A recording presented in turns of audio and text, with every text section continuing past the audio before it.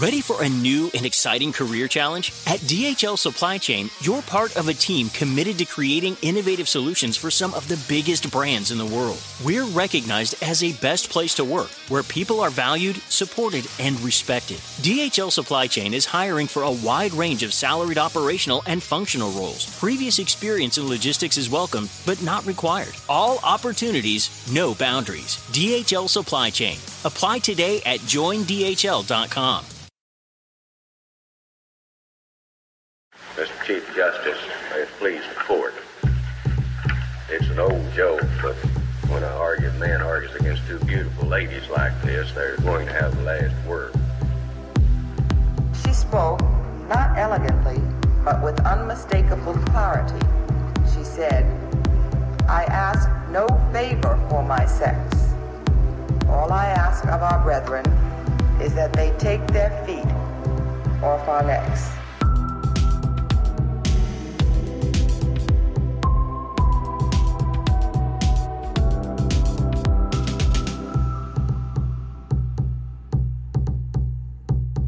Welcome back to Strict Scrutiny, your podcast about the Supreme Court and the legal culture that surrounds it. We are your hosts. I'm Kate Shaw. I'm Melissa Murray. And I'm Leah Littman. The Supreme Court is not hearing oral arguments this week, which means we have the luxury of doing a deep dive on a great recent book about Supreme Court history, Cliff Sloan's The Court at War, FDR, His Justices, and the World They Made. So that discussion is on tap for this episode. Melissa and I had a great conversation with Cliff about his book. But before that, we wanted to bring you up to speed on some important developments at the court since last week. So we will cover that before turning to our conversation with Cliff. So the court entered a stay on the shadow docket and granted a case for next term. And we wanted to talk about both developments. So first up is the shadow docket stay. On our last episode, we noted that in the oral argument in de Villiers versus Texas, the new Texas Solicitor General began his opening remarks by proudly announcing that no state in the country values property more than Texas does. And we suggested that even if that were true, there are reasons to think Texas does not value life quite as much, in part because it is endangering women's lives through its abortion restrictions every day. And because, as we noted, Texas was also endangering migrants' lives through its actions at the border. Those actions at the border are what teed up the latest shadow docket decision in Department of Homeland Security versus Texas. The gist of this case is as follows. Texas sued the United States. Nothing new there. Texas stays suing the United States. But this lawsuit argued that federal officials trespassed onto chattels, i.e., went onto land and damaged property, and therefore were liable under Texas tort law. The theory here is that federal immigration officials had damaged some barbed wire and wired fences that Texas had erected at certain places along the border, and specifically along a 29-mile stretch of the Rio Grande River. Now, if you're thinking, wait a second, can a state sue the federal government and federal officials for doing their jobs? Well, listeners, you are not alone in being slightly confused and flummoxed at the entire theory of this case. And part of the confusion should arise because I have some vague recollection that this was maybe resolved by one of the most foundational cases in American constitutional law, McCulloch versus Maryland, which was about Maryland's efforts to tax the federal bank. In that case, the Supreme Court upheld the principle of federal supremacy. The Supreme Court said that the supremacy clause of the Constitution prevents states from imposing impediments to federal offices and federal officials when those federal offices are constitutional and when federal officials are acting under legal federal authority. In what's probably the most important part of the case, Chief Justice Marshall said that Congress had the authority to create the national bank, but in another very important holding, Marshall concluded that the state of Maryland could not tax the bank and undermine the bank's functioning. Quote, "The power to tax involves the power to destroy," McCulloch reasoned, and states don't have the power to destroy federal offices and federal officials. So, after that, there was a nullification crisis and a civil war, which were also about whether states had the power to undermine federal law. In the early 1800s, South Carolina claimed the authority to nullify federal tariffs. During the Civil War, Southerners declared that Southern states had the power to nullify or veto federal laws. These events also were kind of resolved, on the basis of federal supremacy. States cannot actually nullify federal law and the federal government. But as we have suggested many times before, in order to be on the cutting edge of conservative legal thought, it is no longer enough to question the New Deal or to question Reconstruction. No. You got to go back to the founding itself but actually, Chief Justice John Marshall, McCulloch versus Maryland, and federal supremacy itself. I mean, this really butts up against the whole history and tradition thing, since McCulloch versus Maryland was decided in 1819, and it seems like it has a little originalist flavor, but... We're rolling the clock back to pre-McCulloch, Melissa. Why not? Roll it all back. Roll it all back. Right. I'm going to show John Marshall some originalism. What did he know? Right. Yeah. So look, in case it's not obvious from what Melissa and Leah were just saying, the states did not prevail in this existential dispute. The federal government did. And yet here we are in early 2024 with the state. That's one account of history, Kate. According to originalism, though, you wonder. Yeah, well, they clearly have a very different account of history. And maybe it is one in which the states were victorious, or at least they should have been, because in 2024, again, we have Texas basically saying those states fundamentally resisting federal power, they were really onto something. And so this is essentially what the Texas position in this dispute boils down to. And in some ways, the most shocking part is that 4 Supreme Court justices appeared to have agreed with Texas here. So before we get to the justices, let's back up a little bit. After the lawsuit in which Texas sued the United States, insisting that it had the power to impose liability on the federal government and impede the federal government from carrying out actions authorized by federal law, the district court correctly refused to enter an injunction prohibiting the United States from entering onto lands around the border and removing these wired fences that Texas had constructed. The U.S. Court of Appeals for the Fifth Circuit, however, unsurprisingly but horrifyingly, decided to enter the injunction that Texas had sought. This injunction blocked the federal government from doing anything about the barbed wire fences that Texas had erected that blocked federal officials' access to the border. And in doing so, the Fifth Circuit said that federal officials could cut the wired fences in the event of a medical emergency, but that exception was woefully inadequate for the reasons that the federal government explained in its opening brief to the Supreme Court. Quote, while Texas and the Court of Appeals believed a narrow exception permitting agents to cut the wire in the case of extant medical emergencies would leave federal agents free to address life-threatening conditions, they ignored the uncontested evidence that it can take 10 to 30 minutes to cut through Texas's dense layers of razor wire. By the time a medical emergency is apparent, it may be too late to render life-saving aid, end quote. Upshot of all of this is that Texas is really effing bad about addressing emergency situations, and the federal government basically called them on it in this brief. Yeah, this does seem to be a through line in many of the most high-stakes cases that we have been talking about in the late 2023. I love that they didn't even mention abortion, though. I mean, it's like this by itself is bad enough, but when you factor in all the abortion emergencies, like Texas is just really bad about emergencies. Figuring out and actually, giving teeth to the concept. They aren't interested. I would be curious to know, we'll get to Texas's theory, more of their theory of the case later on, but I do wonder whether Texas believes that they are at war or under attack because of the persistence of abortion in Texas, like because of the continued existence of medication abortion. Anyways, we're getting ahead of ourselves, but I think the answer is yes. Right, obviously. Yes. The United States filed a second supplemental brief with the Supreme Court after the incident at the border we described in our previous episode, where several migrants, including children, drowned at the border region that Texas officials had blocked federal officers from entering. This second supplemental brief basically begged the Supreme Court to do something. It argued that, quote, Mexican officials advised CBP that there were migrants in distress and that others had drowned, end quote, and that, CBP had asked Texas officials what was going on and could we enter, and they were then refused entry. So, as the United States explained, federal law allows Border Patrol agents to enter onto private lands without a warrant when those lands are within 25 miles of the border. Federal law also allows Border Patrol agents to interrogate and arrest people entering or attempting to enter the United States. Federal law also deems people physically in the United States who haven't been admitted applicants for admission to the United States, who, again, federal officials can inspect, arrest, and detain. Is also granted federal officers the power and duty to control and guard the boundaries and borders of the United States. And that is what state officials were interfering with. Or you might even say nullifying. Right. So as the federal government's That's a good callback, Kate. Right. Good callback. So as the federal government's initial opening brief explained, the injunction prohibits agents, right, federal agents, from passing through or moving physical obstacles erected by the state that prevent access to the very border that they, meaning federal officials, are charged with patrolling, and the individuals they are charged with apprehending and inspecting. It removes a key form of officer discretion to prevent the development of deadly situations, including by mitigating the serious risks of drowning and death from hypothermia or heat exposure. Almost seems like maybe that's the point. And the Fifth Circuit entered the injunction by declaring, and this is not a joke, that the federal officers cut through wire, quote, for no apparent purpose other than to allow migrants easier entrance further inland, end quote, stating that a video exhibit in the case showed that the migrants were never interviewed or questioned as to citizenship, and that Border Patrol left the migrants to walk as much as a mile or more to a processing center without supervision. This is basically putting the Fox News theory of America and the border into judicial opinions.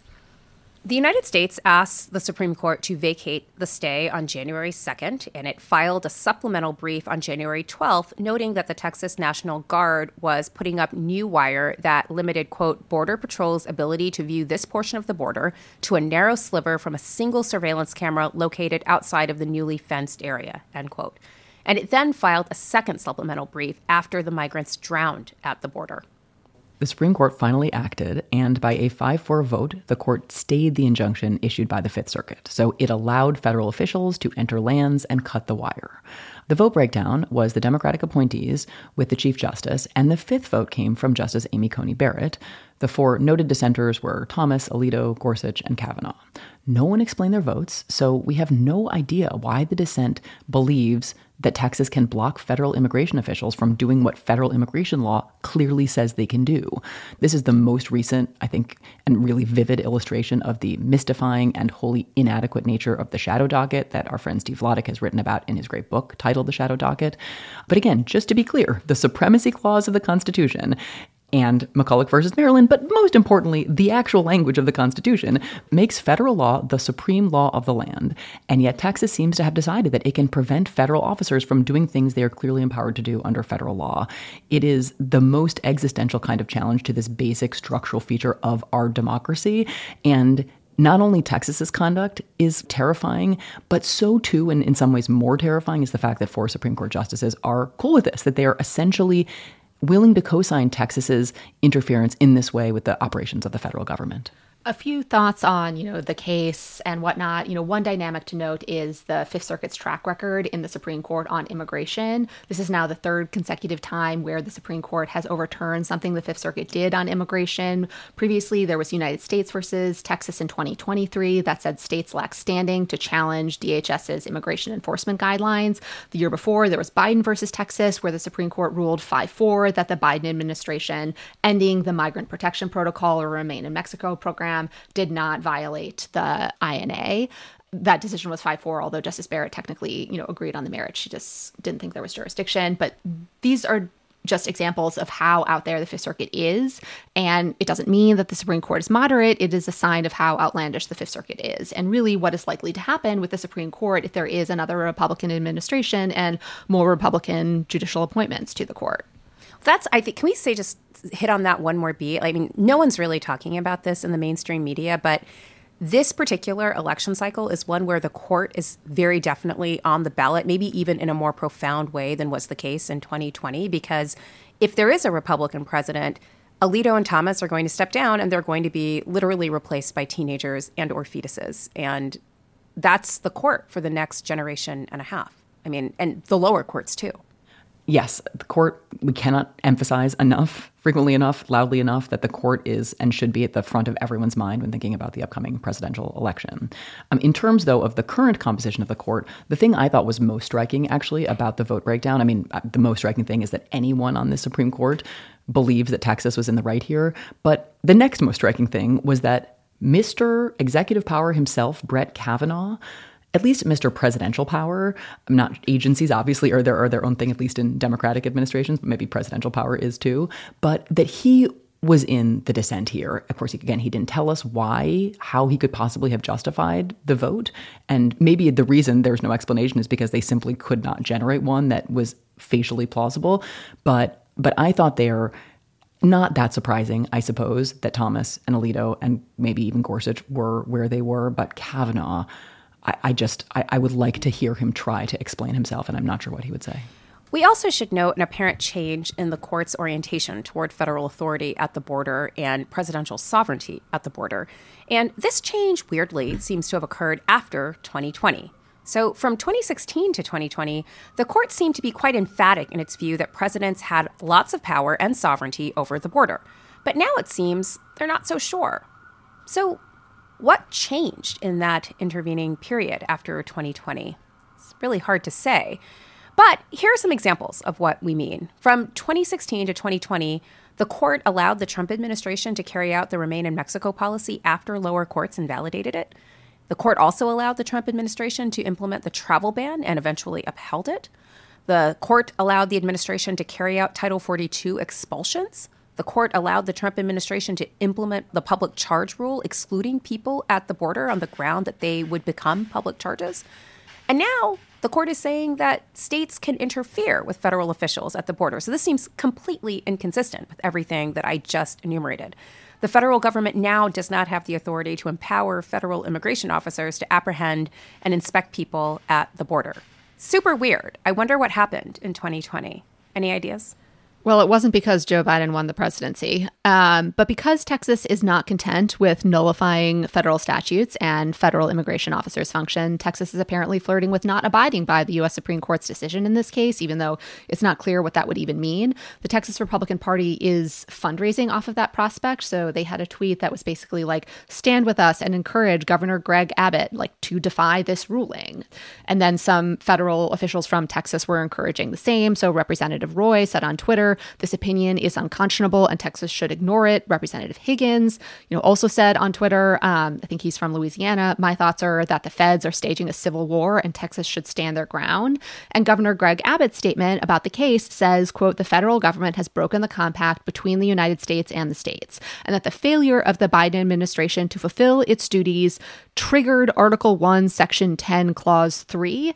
Now they read the Constitution? Well, not really. They don't really read the Constitution because Abbott claims that the federal government is violating Section 4 of Article 4, which says the United States shall guarantee to every state in this union a republican form of government and shall protect each of them against invasion. And the idea that what is happening at the border is an invasion is just a way of, again, tracking the Great Replacement theory and Donald Trump's horrible remarks about immigrants poisoning the blood of the nation, a clip that, people talked about, when he said it. But well, let's hear it. They're poisoning the blood of our country. That's what they've done. They poison mental institutions and prisons all over the world, not just in South America, not just the 3 or 4 countries that we think about, but all over the world. They're coming into our country from Africa, from Asia, all over the world. They're pouring into our country. Nobody's even looking at them. They just come in. And the Abbott letter says that Texas's ability to nullify federal law comes from Article 1, Section 10, Clause 3, which says, no state shall, without the consent of Congress, engage in war unless actually invaded. And, this provision allows states to do things with the consent of Congress, which there isn't. But this is the legal theory. Again, it just sounds in Great Replacement. And I don't know why they think they are subject to invasion, but it's a whole thing. You should consider this history alongside the recent history of SB 8, the Texas law that nullified Roe versus Wade and Planned Parenthood versus Casey before the court actually nullified Roe versus Wade and Planned Parenthood versus Casey. Also, it's giving a little glimmers of Brown versus Board of Education and the massive resistance that resulted in the wake of Brown. So very on brand for Texas. They've been here before. Yes. Yeah. So federal supremacy, federal government, we hardly knew ye. Look, we knew the court was coming after effective government and government as we know it this term. I think we had conceived of it more in terms of the kind of horizontal separation of powers, shifting power from the agencies in the executive branch to the judicial branch. I'm not sure we also had on our bingo card completely reallocating authority as between the federal and the state governments, at least if we're talking about red states. But once again, how quickly things are proceeding, I think as bad as we thought it would be. It's already getting worse. And again, this was 5-4, so Texas loses this skirmish, but only by the narrowest of margins, and I am not sure sort of what is in the offing. So, in other news, the court granted cert in Richard Glossop's case after the court had been sitting on that cert petition for a while. The briefing was completed in July 2023. The case had initially been scheduled for the court's September conference. The court just now granted the case, which means it will likely be heard next term rather than this term. And to refresh your memory, Richard Glossop was convicted of murder and sentenced to death. After his execution was scheduled, he unsuccessfully challenged the state's method of execution, that is, their execution protocol in Glossop versus Gross. But Mr. Glossop has also consistently maintained his innocence, and it has subsequently come out that the state's main witness against him, and the person who actually killed the murder victim, implicated Mr. Glossop in the murder after being fed Mr. Glossop's name and threatened with execution. We previously had one of Mr. Glossop's lawyers, John Mills, on the podcast to discuss Mr. Glossop's case, and specifically to discuss the way that Oklahoma, the state that prosecuted him, has actually confessed error in this case. Oklahoma now concedes that it violated its constitutional obligation to turn over evidence of Mr. Glossop's innocence. It didn't turn over evidence that the state's main witness who implicated Mr. Glossop had been seen by a psychiatrist and diagnosed with a condition that rendered him volatile and violent when the witness used meth, which he was abusing at the time of the murder. The state instead allowed the witness to tell the jury he hadn't seen a psychiatrist. The state also now concedes that the police department intentionally destroyed items of potentially exculpatory evidence, like physical evidence from the crime scene and records relevant to the state's theory of motive. Although the state confessed error, the Oklahoma courts refused to order a new trial. Before the Supreme Court, the state filed a brief in support of certiorari, and noted NYU campus enthusiast Paul Clement is on the brief. That brief argues that the state court's, quote, refusal to accept the state's confession of a serious constitutional violation is untenable and demands correction, end quote. Neil Gorsuch is recused in the case, so it will be decided by an 8-member court rather than 9. We're going to be anxiously watching this case next term. All right, that's a lot of court culture, and I think the one thing we can glean from all of this is that the Fifth Circuit stays on its hustle. But guess what, folks? So do we. If you would like some AMA and PodSave America PSA crossover content, join me on Thursday, February 1st in Crooked's Friends of the Pod Discord for a round of Ask Me Anything. Really interested to hear from you all. Or if you're not a member, you can head to crooked.com/friends now to sign up. Or catch me on PodSave America on Wednesday's episode. To listen, make sure to subscribe to the PodSave America feed wherever you pod. Coming up next is our interview with Cliff Sloan, who has a fantastic new book out about the FDR court and World War II. So he's up next in conversation with me and Kate.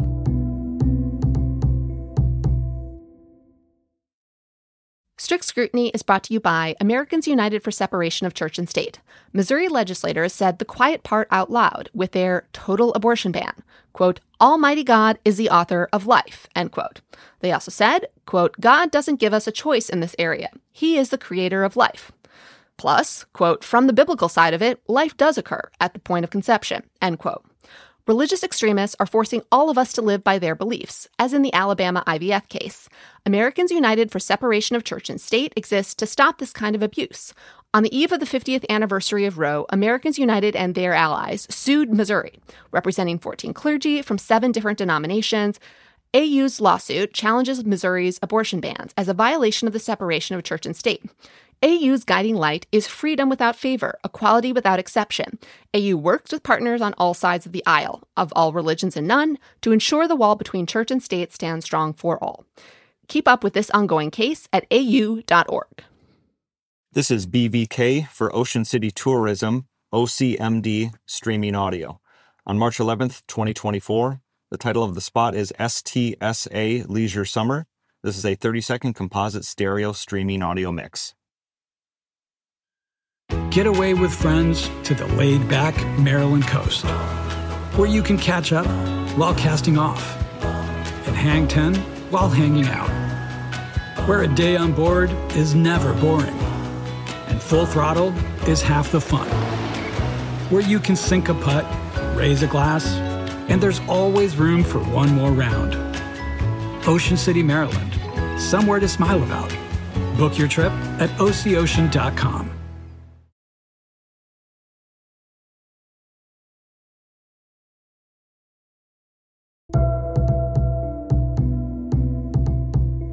Today, we are delighted to bring you a conversation with the author of one of the best recent books we have read on the Supreme Court, friend of the show and friend of ours, Cliff Sloan. Cliff, welcome to Strict Scrutiny. Thanks so much. I'm thrilled to be here with you. So very much looking forward to this conversation. Cliff, we are definitely looking forward to the conversation, but I just want to say thank you for finding time to do this in between your massive, massive resume, which is just exploding. So I'm going to give our readers a little glimpse of what you have been up to. So these days, Cliff is teaching at Georgetown Law School, but he's had an incredible career in law, diplomacy, and media, which includes tours in the Clinton White House and the Justice Department and the Obama State Department and on the Hill and with the Iran-Contra Independent Counsel. He was also at the Washington Post and was a publisher of Slate.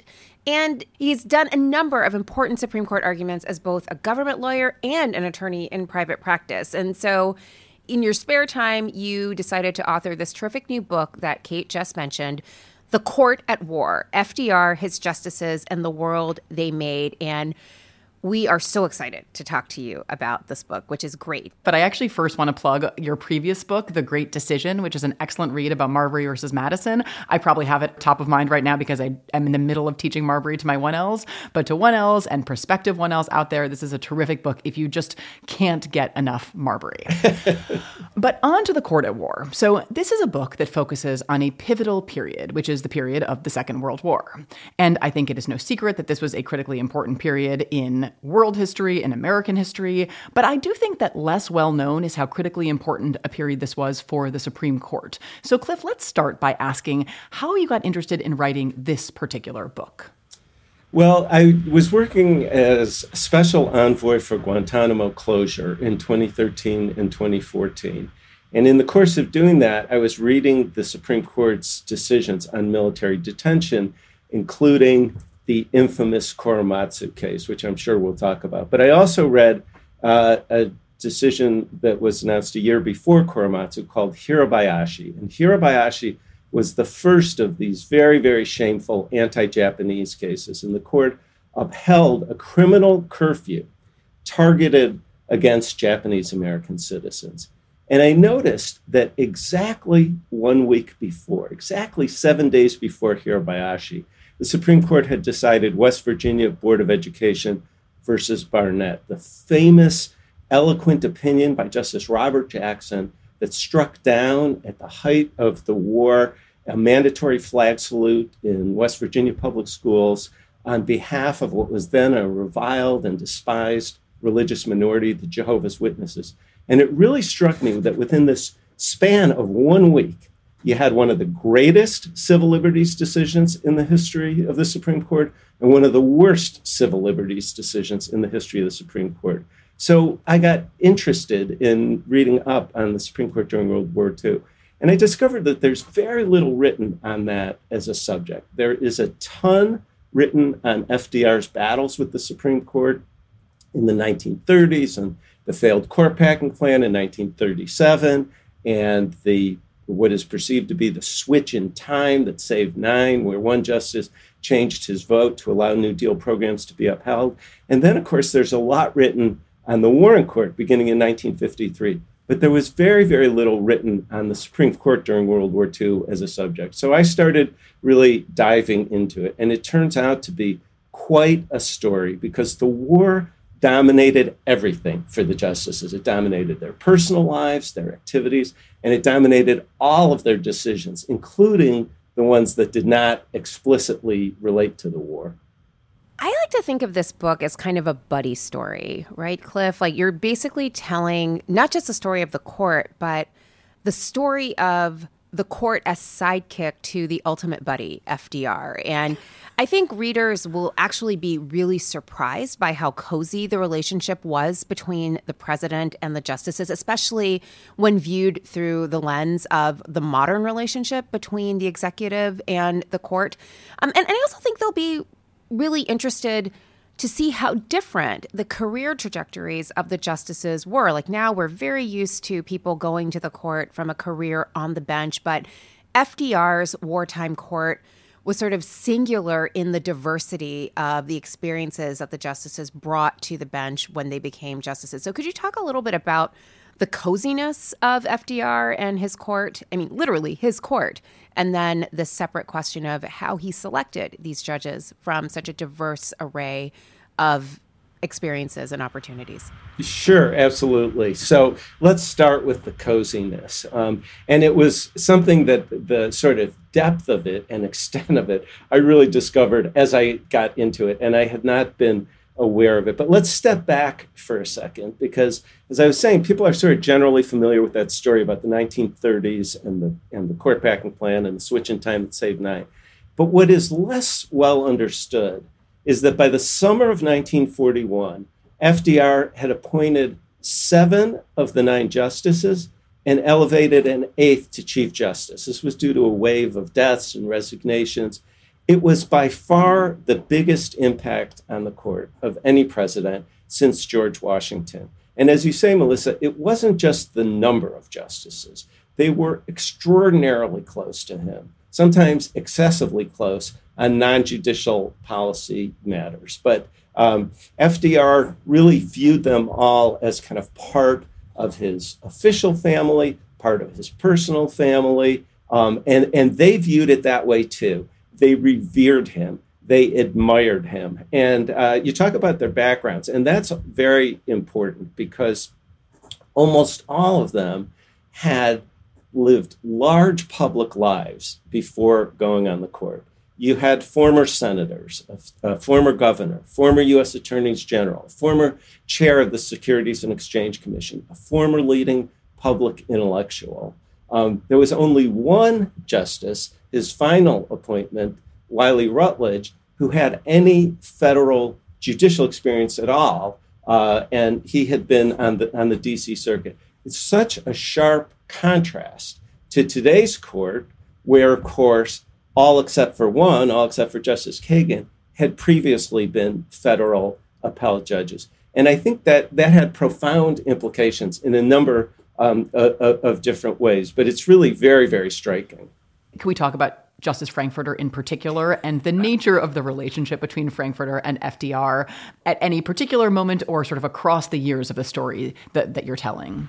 Absolutely. And maybe it's helpful to just get out on the table the players during this period, Great. The justices during the war. And they really fall into 3 groups. And there's one group, the Roosevelt appointees, who are very well known. And so that's Hugo Black, Felix Frankfurter, William O. Douglas, and Robert Jackson. The second group is the FDR appointees who are not very well known. So that's Stanley Reed, Frank Murphy, James Burns. Now, Jimmy Burns was only on the court for about 14 months because in the fall of 1942, FDR said, come to the White House. You'll be assistant president in charge of the economy. I'll focus on military matters. You'll run the economy.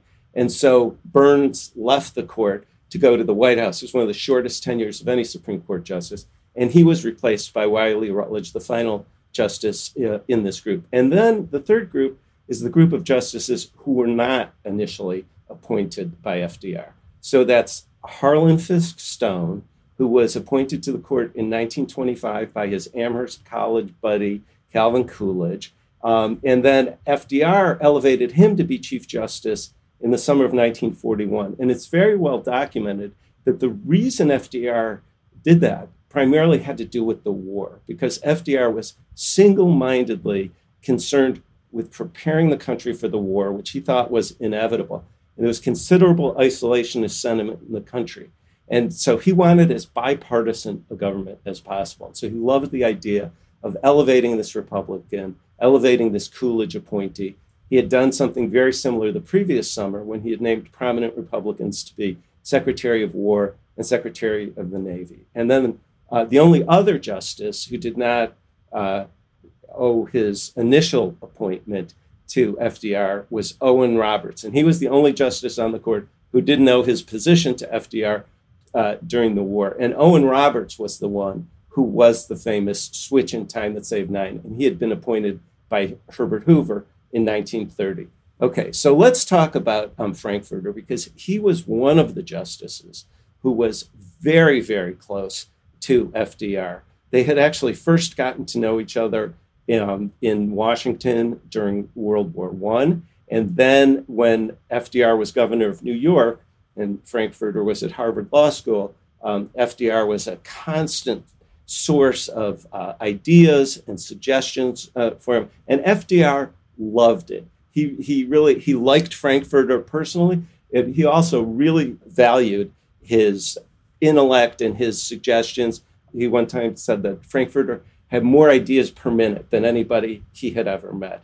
And this continued after FDR became president. And so throughout the 1930s, Frankfurter is very involved with FDR. He would send him these Dear Frank letters, very involved with their legal strategy. But all of this very much continued after Frankfurter goes on the court in 1939. He's very close with FDR. He has a wide-ranging portfolio of issues in Washington. Everything, foreign policy, personnel management. He has his hands in everything. You know, there's the famous Felix's Happy Hot Dogs. These were his protégés from Harvard Law School who he had strategically placed throughout the government. And he was constantly reaching out to them to hear what was happening, to hear gossip, to give them suggestions, to tell them what to do. And even at the top levels of the Roosevelt administration, he was very, very influential. He had urged, I mentioned that FDR had named a prominent Republican to be Secretary of War. That was Henry Stimson. And he had been Frankfurter's mentor when he was U.S. Attorney for the Southern District. And he had brought on Frankfurter when he was a young assistant. They were very close. He convinced FDR to bring him on as Secretary of War. Frankfurter was constantly in touch with Stimson, constantly meeting with him, constantly giving him his advice about what to do. And so Frankfurter had his hands in absolutely everything. And he also would send FDR this stream of letters and telegrams that were full of flattery and praise. But it was an extraordinarily close relationship. And again, Frankfurter was involved in every conceivable issue that you can imagine. You know, throughout the war years, Frankfurter kept a diary. And in his diary, he records these wide-ranging policy areas that he was very much involved in. And he loved being in touch with the Roosevelt administration officials. Now, one thing we can talk about, divisions emerged among the Roosevelt justices. And in his diary, he's not very happy with a lot of his fellow justices, but he loves being in touch with the Secretary of War, other top people in the War Department, top people in the Justice Department, top people throughout the government. So it's not just Frankfurter who has this cozy relationship. Like, FDR really regards the court in this moment as kind of a bench from which he can draw to fill various positions and needs in Washington. Owen Roberts writes the Pearl Harbor Commission report. You have justices working with Congress to write legislation. I mean, like, this stuff is wild. I mean, by today's expectations. How did this happen? I mean, like, that's generally my question. We're like, there are no ethics probes, like the sort of separation of powers doesn't seem to exist. How did it come to be that the court just becomes a kind of farm team for FDR's administration? Well, a couple of things about that. You know, from FDR's perspective, these were his people, and he absolutely, it was very Trumpian.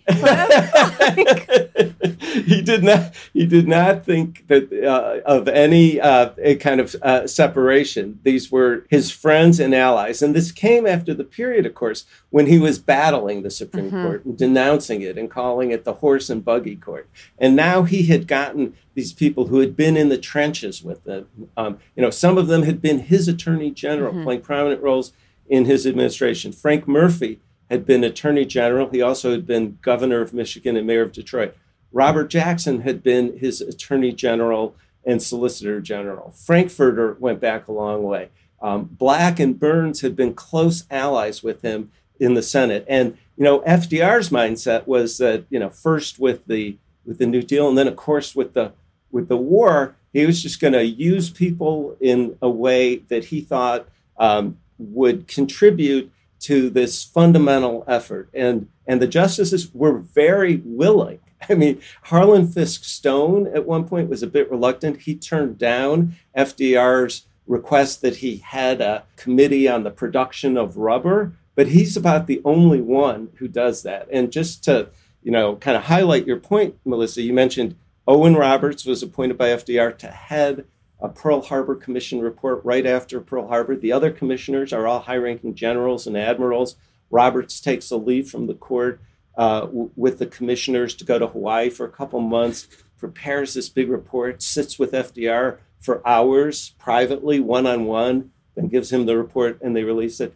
Throughout 1941, when there is, as we talked about, this considerable isolationist sentiment in the country, almost all of the justices are out on the hustings giving speeches saying, we have to support FDR. We have to support this war effort. And sometimes it was explicitly coordinated with the White House. And even when it wasn't, everybody knew this was the biggest issue for FDR. It was the biggest public policy issue in the country, one on which there was a lot of division.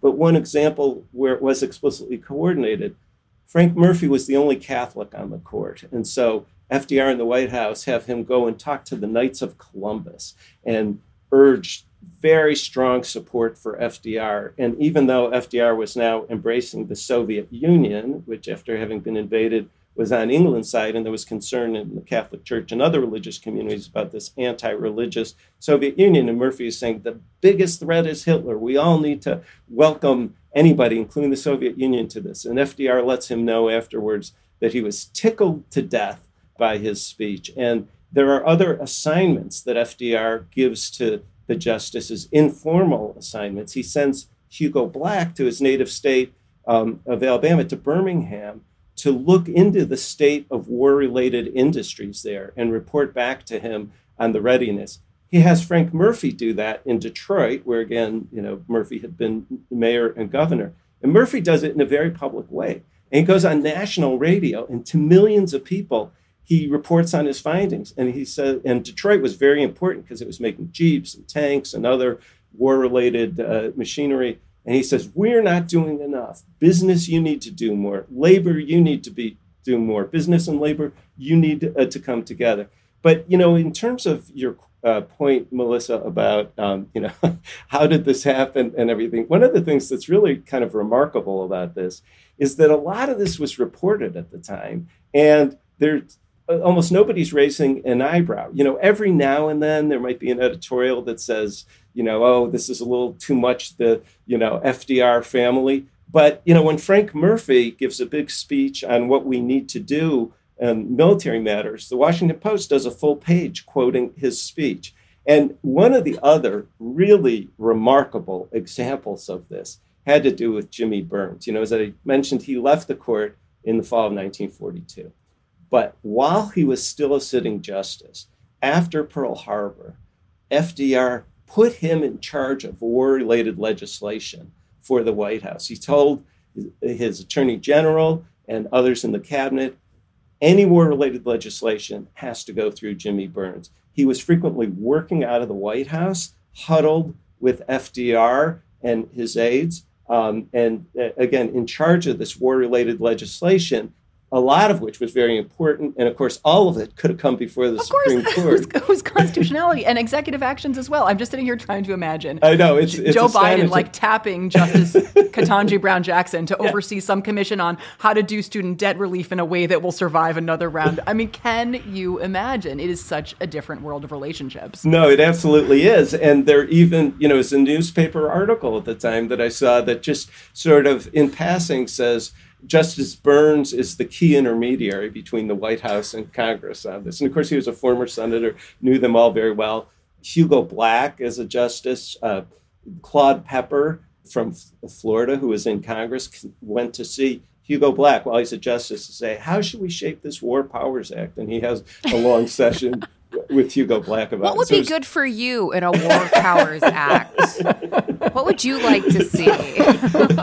Exactly. I mean, it does feel like the exigency of war was part of this. The context was really important, but also these were individuals who were sort of used to acting politically and playing on relationships in a way that the current court, as constituted, just they don't have that experience, like with the exception of Justice Kagan, maybe. Well, I and Kavanaugh and Roberts, I mean, these guys were political in their ways. They were not elected officials. That, right. Yeah, that's right. Like public facing. Right. No, absolutely. I mean, look, I think there can be a very positive aspect to justices having broad public experience. And I think that's something that's lacking on the current court. So that's a separate conversation. I don't think a justice who had experience in Congress, for example, would think much of the major questions doctrine, just for starters, But so, I think there is something that is missing when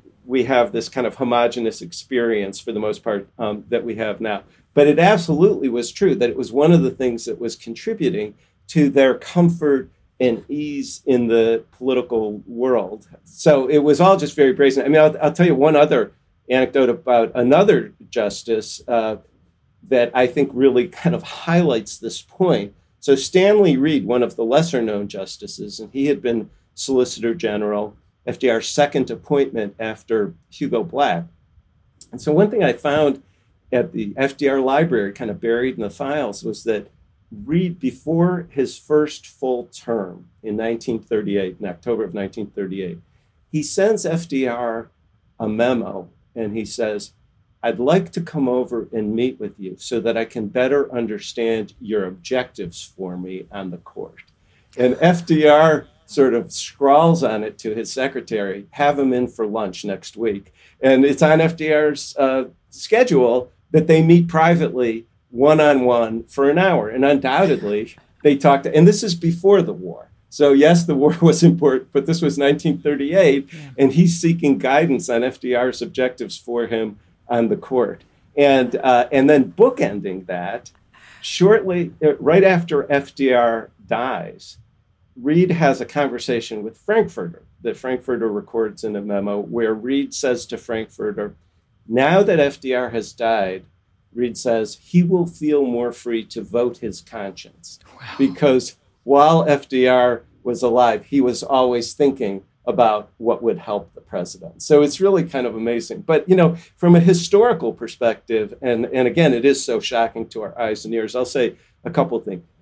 You do find kind of one-off relationships like this historically. I think one of the things that was unique about this experience with FDR was the extent of it and how pervasive it was. And part of that had to do with what was sort of the fortuity of the fact that he had these 7 appointments and these 7 justices who he was all very close to. And the other thing I'll say is that there's at least one historian who thinks that the event that really kind of changed public perceptions on this was Abe Fortas in the 1960s with LBJ, because there was a lot of controversy about the fact that Fortas continued to advise Johnson on policy matters while he was on the Supreme Court, and also there were financial issues that came up. But that does seem to be sort of a watershed on some of these issues. But if I could also say one thing that relates to current times and the whole question of an ethics code, because I think this really highlights the need for a strong and binding ethics code, and also for very strong public norms on the ethics of Supreme Court justices. And, one of the things that I think is very unfortunate is that the current debate has become one that has a partisan cast because it's appointees of Republican presidents and it's, financial issues. But here you have appointees of a Democratic president, a president who I greatly admire. But I think a lot of the things that they're doing are improper. And I just think it highlights the fact that the case for a very strong binding ethics code should be a bipartisan issue. It should be a nonpartisan issue. I'm so glad we have this really great ethics code now, and all of the justices are just really on top of this. So check. We're done. We're all done taken care of. Would have clearly prevented all of the shenanigans that you just walked through, Cliff. No question. all of that would clearly be prohibited. Whether you're a morning person or a bedtime procrastinator, everyone deserves a mattress that works for their style. And you'll find the best mattress for you at Ashley. The new Tempur-Adapt collection at Ashley brings you one-of-a-kind body-conforming technology, making every sleep tailored to be your best. The collection also features cool-to-the-touch covers and motion absorption to help minimize sleep disruptions from partners, pets, or kids. Shop the all-new Tempur-Adapt collection at Ashley, in-store or online at ashley.com. Ashley, for the love of home. Hi, it's Martha Stewart. You know, I spend a lot of time thinking about dirt. At 3 a.m., at all hours of the day, really. What people don't know is that not all dirt is the same. You need dirt with the right kind of nutrients. New Miracle-Gro organic raised bed and garden soil is so dense, so full of nutrient-rich, high-quality ingredients. Miracle-Gro is simply the best.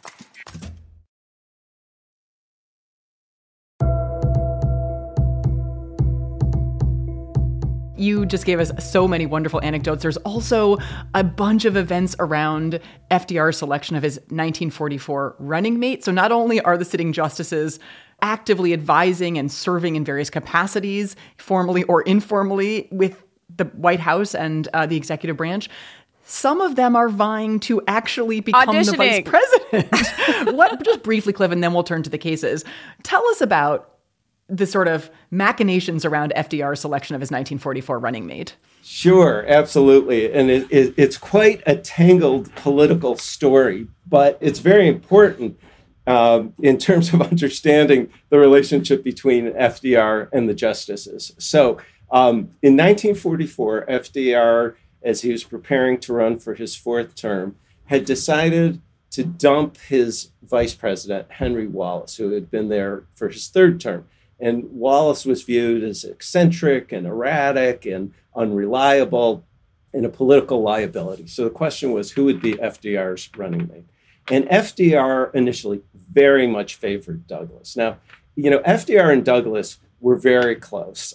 Douglas had had a meteoric rise. When FDR appointed him to the court in 1939, he was only 40 years old.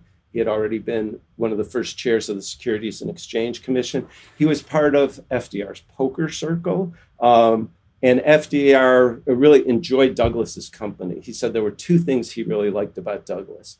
He told great stories. And also, and this was very important to FDR, Douglas made the best martinis of anybody in Washington. But when it came time to think of his running mate, he liked and favored Douglas as his running mate. He thought Douglas would have great political appeal. His modest upbringing in the Pacific Northwest, the way he carried himself in public, his image as an outdoorsman. FDR was actually even a little infatuated with Douglas. He talked about how Douglas's hair blew in the wind. And so he told his political aides that he wanted Douglas as his vice president. And they were very skeptical. Douglas had never run for office, and the head of the Democratic National Committee was from Missouri and was very close to Harry Truman. And so ultimately, FDR nominally said he was going to leave it up to the convention.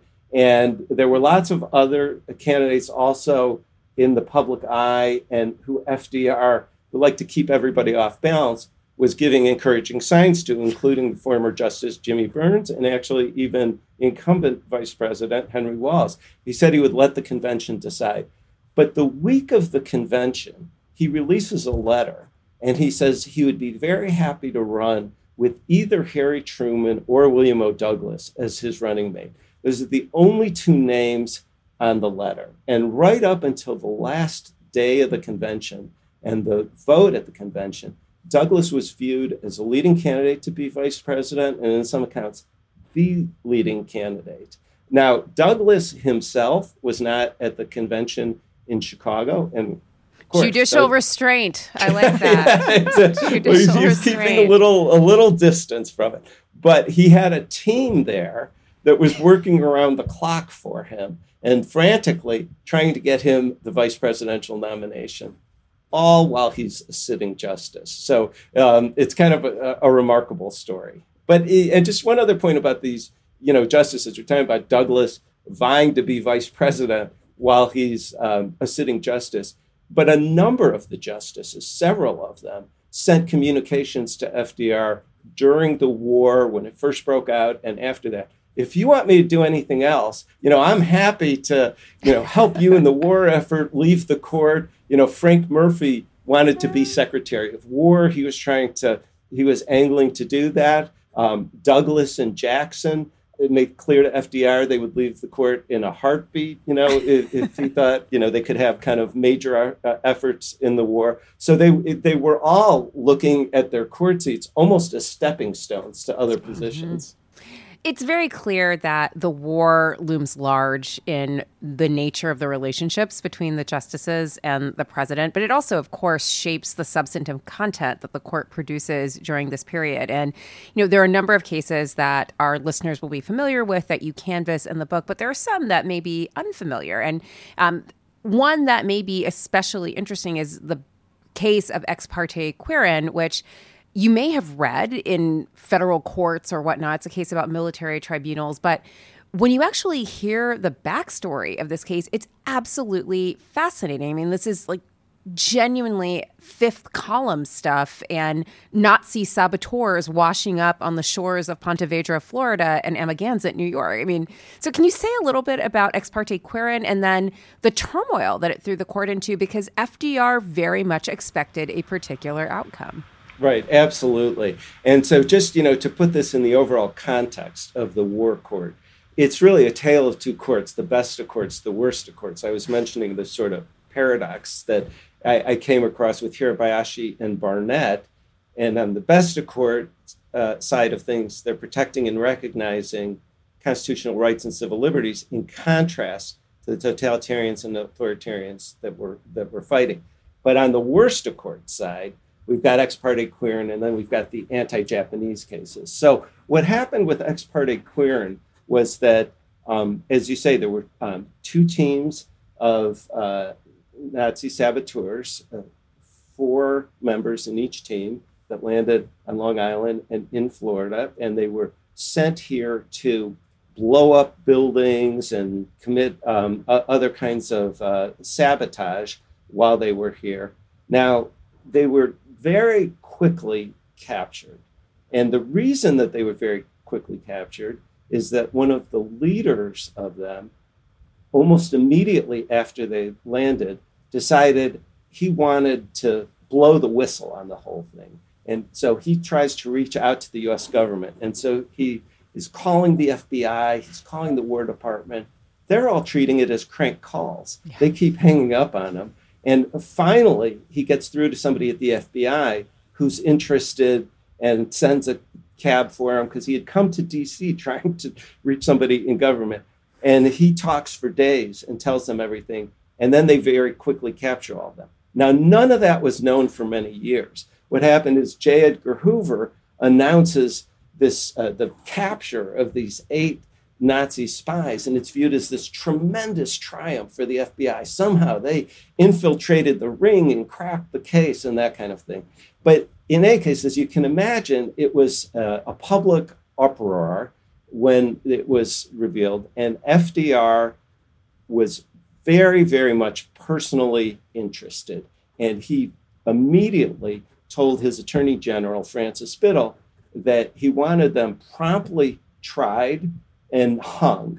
And FDR was a history buff, and so he was pointing to examples in history of this, and he didn't want it to get bogged down in a trial. And so very quickly, FDR and the Attorney General and the Secretary of War set up a special military commission so that they can be very promptly tried and executed. And they'll have far fewer rights in the military commission, including no jury trial, including much more relaxed evidentiary rules, and it's going to go very, very quickly. And so the lawyer for the saboteurs wants to get Supreme Court review because this is a speeding train, and they're about to be convicted or executed.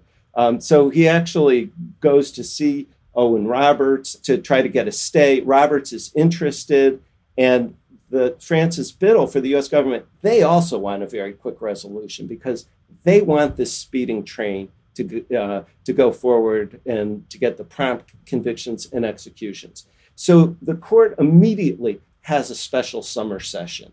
And the justices, of course, are scattered around the country. And they all come back at the end of July.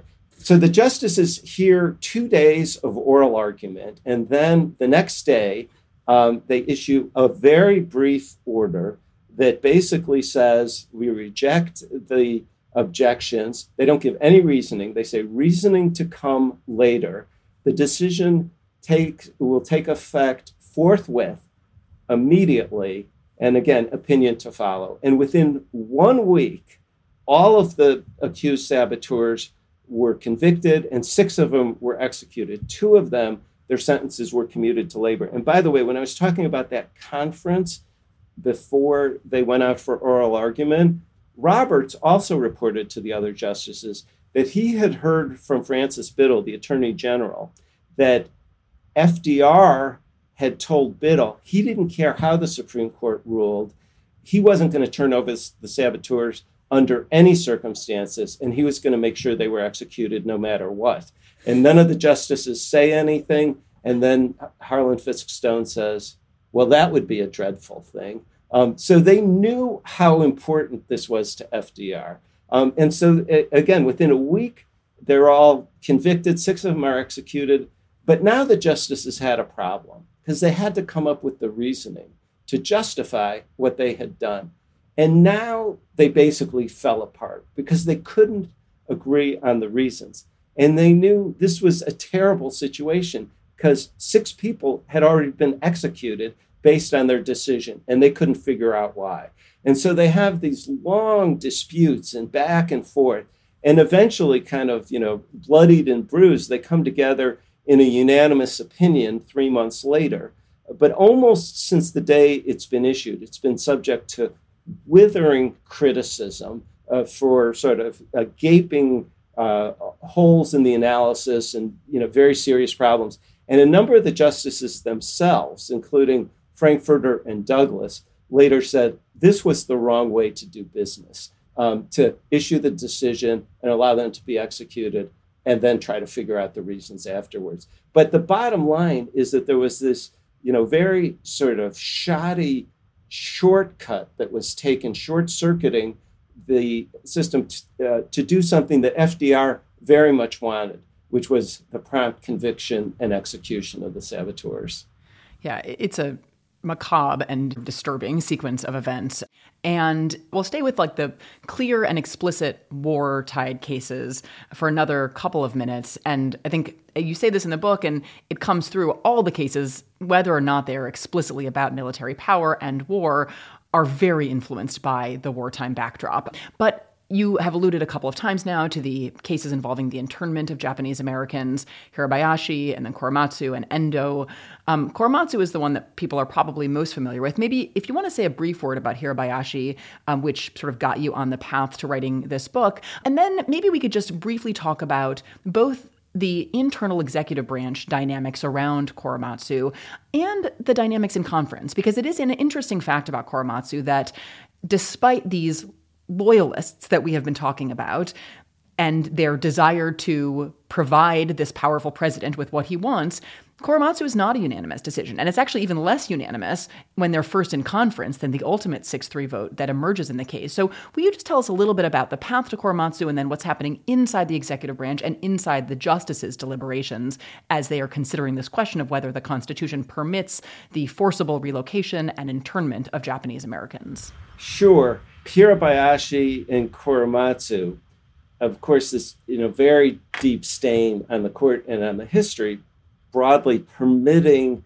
the persecution of American citizens for no reason other than the country their parents came from, and including non-citizens who were lawfully resident. But in Hirabayashi, there was this criminal curfew. So FDR had issued an executive order in February 1942 that just gave the military broad authority to do whatever they thought necessary. And what had happened on the West Coast for a few weeks after Pearl Harbor, things were relatively calm and sane. And then a hysteria took hold, and a wide range of politicians on the West Coast, Democrats and Republicans, and including the then Attorney General of California, Earl Warren, were very strongly in favor of expulsion and incarceration. And this became a kind of raging political issue. And some of it actually was triggered by some loose comments that Owen Roberts and his other commissioners had included in their report. That was one of the matches that lit the fire. Now, one thing that I found interesting, by the way, which I hadn't realized before, is there also is a very brazen economic motivation, that the growers in California did not like the competition. Japanese Americans and Japanese non-citizens had been very successful in agriculture, and they were very explicit. We want them out. We don't want them back. They're taking our farms and that kind of thing. But so the first step, and there was a very racist commander on the West Coast, John DeWitt, who actually personally had relationships with both Black and Douglas. And DeWitt, the first step was this criminal curfew, applicable only to Japanese American citizens. And then came the expulsion from their homes and the accompanying incarceration. And so Hirabayashi, in another case, established the lawfulness and the constitutionality in the court's view of the curfew. Now, Frank Murphy had reservations about it.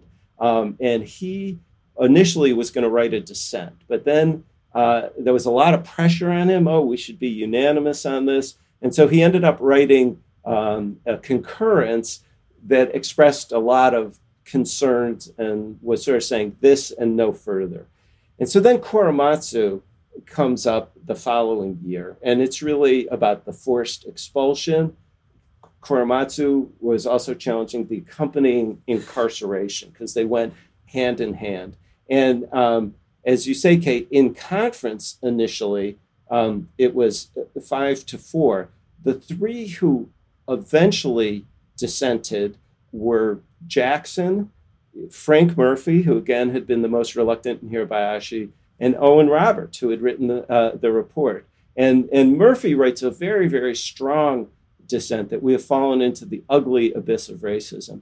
Now, Douglas at first was dissenting, but he ultimately worked with Black to get some language, and he ultimately joined the majority so that it was a 6-3 opinion. And there's a remarkable tone and quality to Black's opinion where he just sort of shrugs and says, well, war is a series of hardships, when you're talking about this sort of, blatant racism that's going on. And I will just say on the justices that there were some who, both on the Supreme Court and in the government, who later expressed regret over their roles. Douglas did. Black, literally until his dying day, was very defensive. It was the right thing to do. You didn't know who was loyal. You didn't know who was not loyal. All right, now the executive branch. And there's a particularly, pernicious role that the executive branch plays here. They're vigorously defending the policy, but both with Hirabayashi and Korematsu, the Justice Department and the War Department were aware of evidence that specifically contradicted, specifically belied the national security justification that they were giving to the court.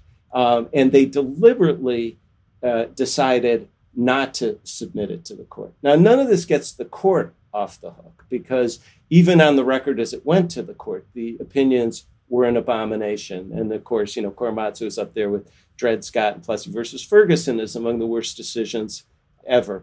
But it adds another dimension when you realize that the government deliberately withheld evidence. In my mind, there are at least two very important lessons from the anti-Japanese cases as well as the Quirin case, which is one, the danger of excessive deference when the government waves the flag of national security, because in both cases, there were wildly inflated claims of national security. The government withholding evidence really highlights that. And the second is that when you look at the difference between the cases that upheld constitutional rights on the one hand, like in the flag salute case, and these cases on the other, the difference is that in cases where they were upholding constitutional rights, they didn't have to cross FDR and they didn't have to cross them on a war issue. And to my mind, it illustrates the judicial catastrophe, the disaster that results when justices are unwilling to confront the president who appointed them or that president's political backers or patrons. And I think that's an especially important lesson today when the votes of the justices correlate with the preferences of the political party of the president who appointed them more than at any time in our history. You raise a really interesting point just about the war context leading to this sort of unparalleled deference to the executive and, the justices, not only because of their cozy relationships with FDR, but just not knowing what's around the corner and maybe assuming that the executive has a better sense of what is going to happen or, what is a threat and what isn't, making these decisions about national security that are, perhaps more conservative and less protective of civil liberties than we would like. But then there are these other civil liberties cases, and this is sort of the good court that you imagine, where the court is being especially protective of civil liberties, especially for minority religious sects. And so there are a couple of cases involving the Jehovah's Witnesses, and they're not divorced from the war context because the witnesses are famously pacifist but militaristic in their pacifism. Like, they do not like the war effort, and they are opposed to it, and yet they find themselves in a more traditional society where their views are out of step with the majority, and they often find themselves as litigants because of it. So there's one case, Gobitis versus Minersville School District, where the court upholds the compulsory flag pledging, the Pledge of Allegiance. And then the court reverses very shortly thereafter that decision in West Virginia, Board of Education versus Barnett. Barnett is decided in 1943. In 1944, there's another case involving the witnesses called Prince versus Commonwealth of Massachusetts, involving parental rights and child welfare, where the court upholds the state's prerogative to legislate in ways that limit parental authority. And the parent in question happens to be a Jehovah's Witness who wants her child to be able to sell the watchtower during the evening in violation of this state law. So it seems like there's a lot of competing threads here. Like, the war is overshadowing everything. The antipathy for the witnesses is definitely part of it. And Frank Murphy raises this at various points in his separate writings here. How do you reconcile, like, the Gobitis shift to Barnett and then the resulting, I guess, antipathy for the witnesses that shows up in Prince versus Commonwealth of Massachusetts? And can I throw one more thing in, which is that I did not know about the post-Gobitis spate of violence against Jehovah's Witnesses that is unleashed in the latter half of 1940. So could you also talk a little bit about that in telling this story? Sure, absolutely. And, literally in a period of about 6 or 7 years, there are about 24 cases involving Jehovah's Witnesses in the court, because it's, there are all these civil liberties issues that come up. But let's, talking about Gobitis and Barnett to begin with, because those are both flag salute cases. Right. And in 1940, the court says 8-1, yes, you can force them to salute the flag. And they were saying it was against their religion to be forced to do that in public schools. And Kate, as you were just saying, that unleashes this terrible violence against Jehovah's Witnesses. It's a very, very important demonstration of the Supreme Court's signaling function when it decides cases, because what that really emboldened people who are hostile to Jehovah's Witnesses to go after them, and literally, and there's all sorts of sadistic beatings of them and other kinds of demonstrations. And famously, there's a reporter asks a policeman why he's not stopping, and he says, ain't you heard? The Supreme Court says we can run these Jehovah's Witnesses off. So it just shows you that signaling function of the Supreme Court. But by 1943, a number of things have happened. When the court decided it in 1940, it was at the very dark moment when France was falling, and the clerks at the court called it Felix's Fall of France opinion. And but by 1943, first of all, there had been changes in personnel on the court, and some people like Jackson and Rutledge, who had been critical of Gobitis, now were on the court. And Black and Douglas and Murphy, who all had joined the opinion in Gobitis, now were convinced that it was wrong. And it was partly in reaction to all of the violence, but also it's now the middle of the war. And the way Jackson saw it was, and this relates to some of the other cases on the good side of the court also, is that we are in an existential fight for our identity as a constitutional democracy. And when you read Barnett, the war is very much a part of what Jackson is talking about. He says very explicitly, this is what makes us different from, quote, our totalitarian enemies. They compel unity of thought and belief. We don't do that in this country. That's a fixed star in our constitutional constellation. And he even points out that the flag salute, which had the children standing with their hands raised and their palms out to the flag, bore a very close resemblance to the Nazi salute. Yeah. And so in Barnett, it was drawing this very, very sharp contrast with, as he said, our totalitarian enemies. And then, Melissa, more generally with the witnesses, the court tended to be sort of split on some cases about the general applicability of certain kinds of laws. And they tended to be closely divided. And in fact, in a lot of other Jehovah's Witnesses cases, Jackson tended to sort of favor the government imposing its generally applicable laws. But when it came to what he thought was compelling thought and belief by making them salute the flag, as opposed to, applying sort of leafleting restrictions or other things like that, he viewed that as a fundamental contrast with the totalitarians and the fascists and the Nazis that we were fighting. So another case that arises in the context of the war but doesn't have much to do with the war, at least on its face, is Skinner versus Oklahoma, where the court takes up the sterilization of Jack Skinner, a one-footed chicken thief who has been thrice convicted of crimes of, quote, moral turpitude. This case really presented the justices with an opportunity to make a statement about bodily autonomy, which they do in this case, but it's not disconnected from the war itself. So can you say a little bit about how the war even managed to infiltrate this question about whether Oklahoma could sterilize Jack Skinner for his chicken thievery? Absolutely. And I think the war context was very important in Skinner. So Oklahoma had passed a law for the compulsory sterilization of anybody who was convicted for 3 crimes of moral turpitude. And they interpreted moral turpitude very broadly to include everyday crimes like burglary or chicken thievery. And so the prisoners who were imminently going to be sterilized were challenging this. And it was very much a part of the context of the case and how it was perceived publicly that everybody knew that Hitler had been engaged in this massive program of forced sterilization in the interest of racial purity and racial improvement. And the prisoners and their lawyers said repeatedly that if the Supreme Court upholds this law, it will represent the Hitlerization of American law.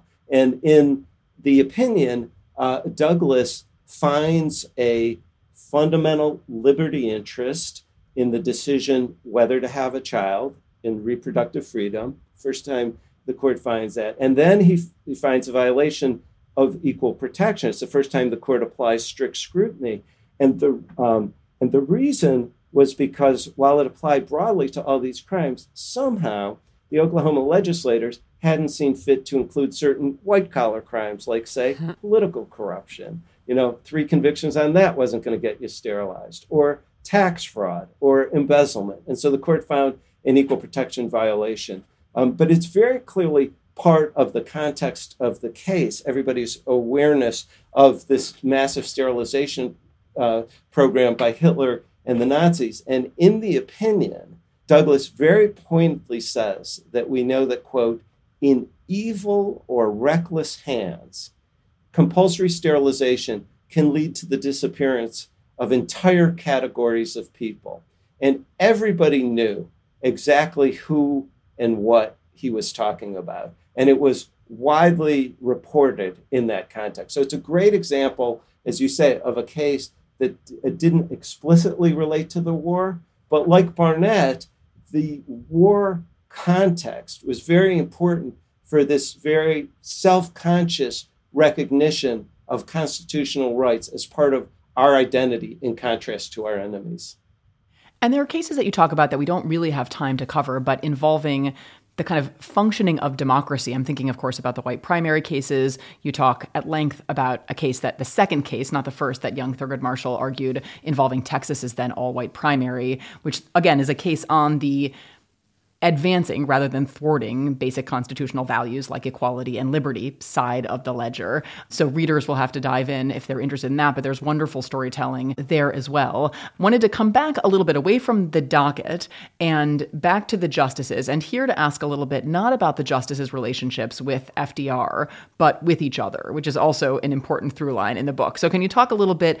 We, of course, on our podcast are really interested in both, the substantive coalitions between the justices, but their interpersonal relationships. We want the tea, Cliff. What is the tea about the FDR court? In the book, so spill some of it with us. She's being so decorous. Yeah. I'm like, tell us the gossip. Who hated whom? Let's go. Right, what Melissa said. This is a fascinating part of the court because contrary to expectations, contrary to the predictions of the court watchers and pundits, the Roosevelt justices did not march in lockstep.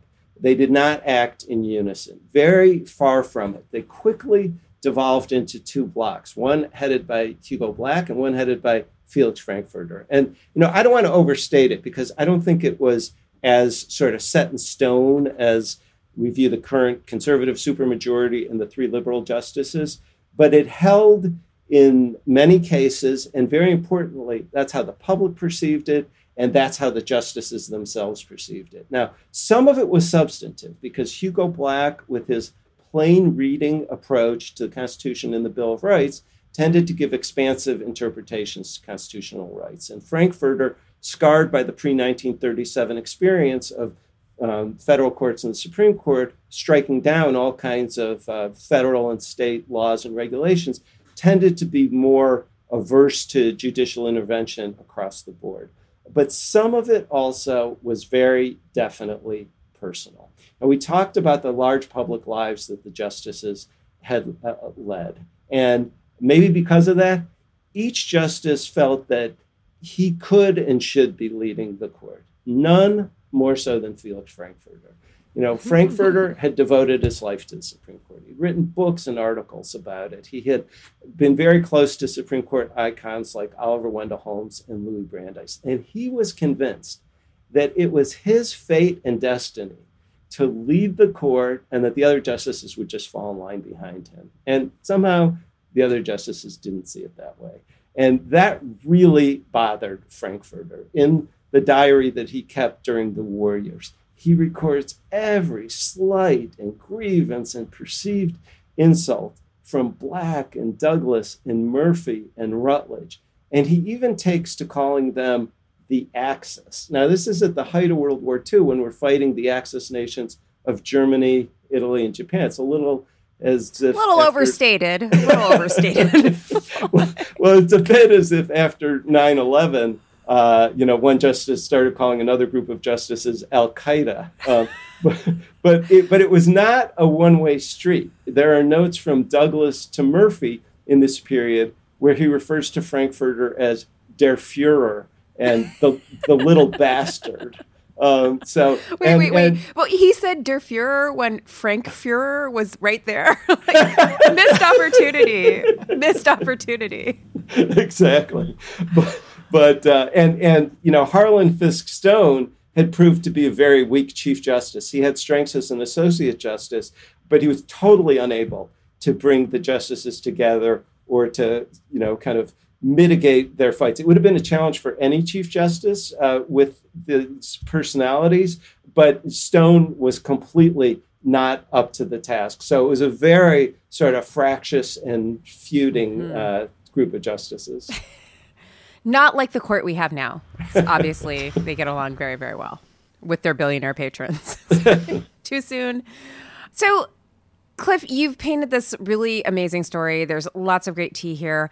The book is essential reading. It's also an important reminder, though, that despite the court's insistence that it stands outside of politics, it has always been part of and embedded within this larger political life of the nation. And I guess having spent so much time deeply immersed in this period where that was obvious, what are the important lessons that we can glean from the book that are applicable to our understanding of today's court?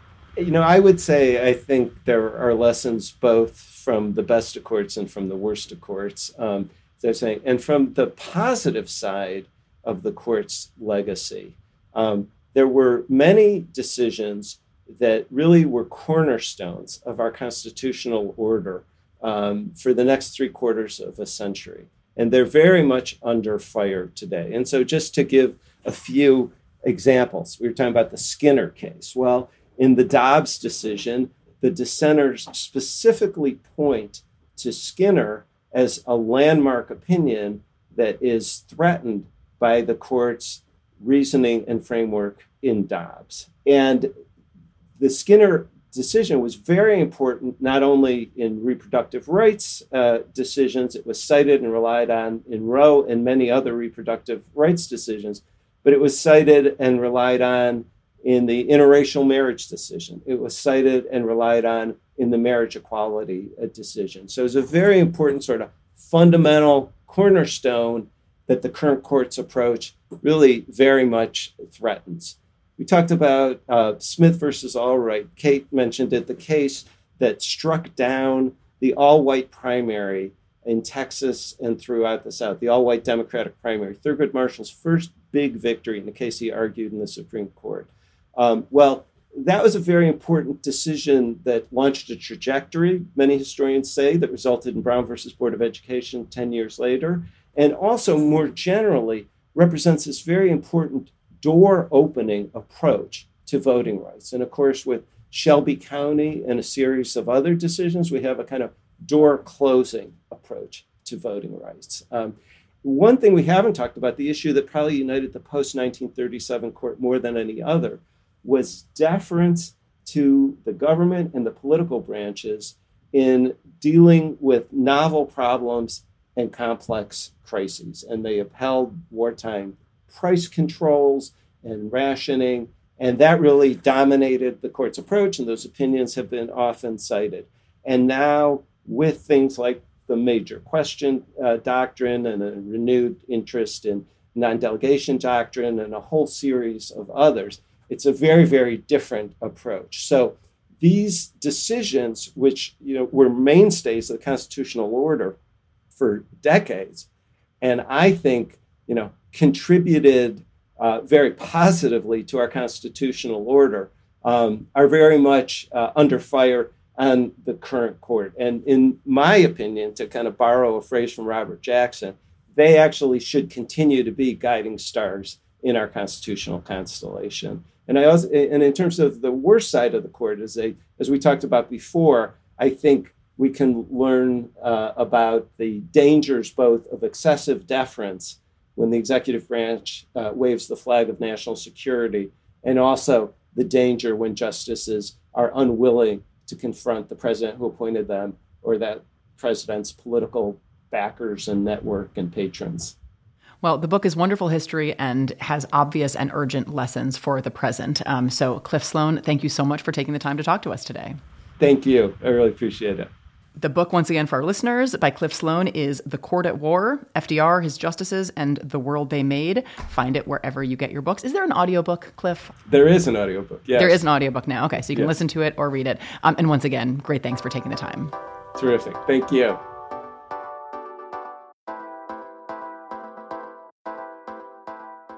Strict Scrutiny is a Crooked Media production, hosted and executive produced by Leah Lippman, me, Melissa Murray, and Kate Shaw. It's produced and edited by Melody Rowell with audio support from Kyle Seglin and Charlotte Landis with music by Eddie Cooper.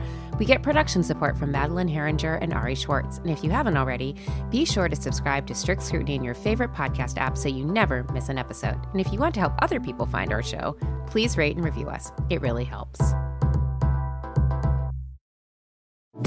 Skip the waiting room. TireRack.com now offers convenient mobile tire installation in select areas. Simply shop TireRack.com for your next set of tires, and at checkout, choose Tire Rack Mobile Tire Installation. An expertly trained technician will arrive with your tires and install them on site, at home, at the office, wherever you are. You'll spend less time waiting and more time doing the things you enjoy. TireRack.com, the way tire buying should be. Here you are, BPMs high, sweat dripping, body moving, tongue panting. You're working hard, real hard, and you're thirsty. You need vitamins, nutrients for peak performance and energy. And your plants do too. Aw, I mean, just look at the little guy. Water-soluble plant food from Miracle Grow is full of essential nutrients. Just a little scoop into your watering can and boom, instant feeding and bigger, more beautiful plants. It's kind of like a sports drink for your plants. You may have to suffer from heat, but your plants do not.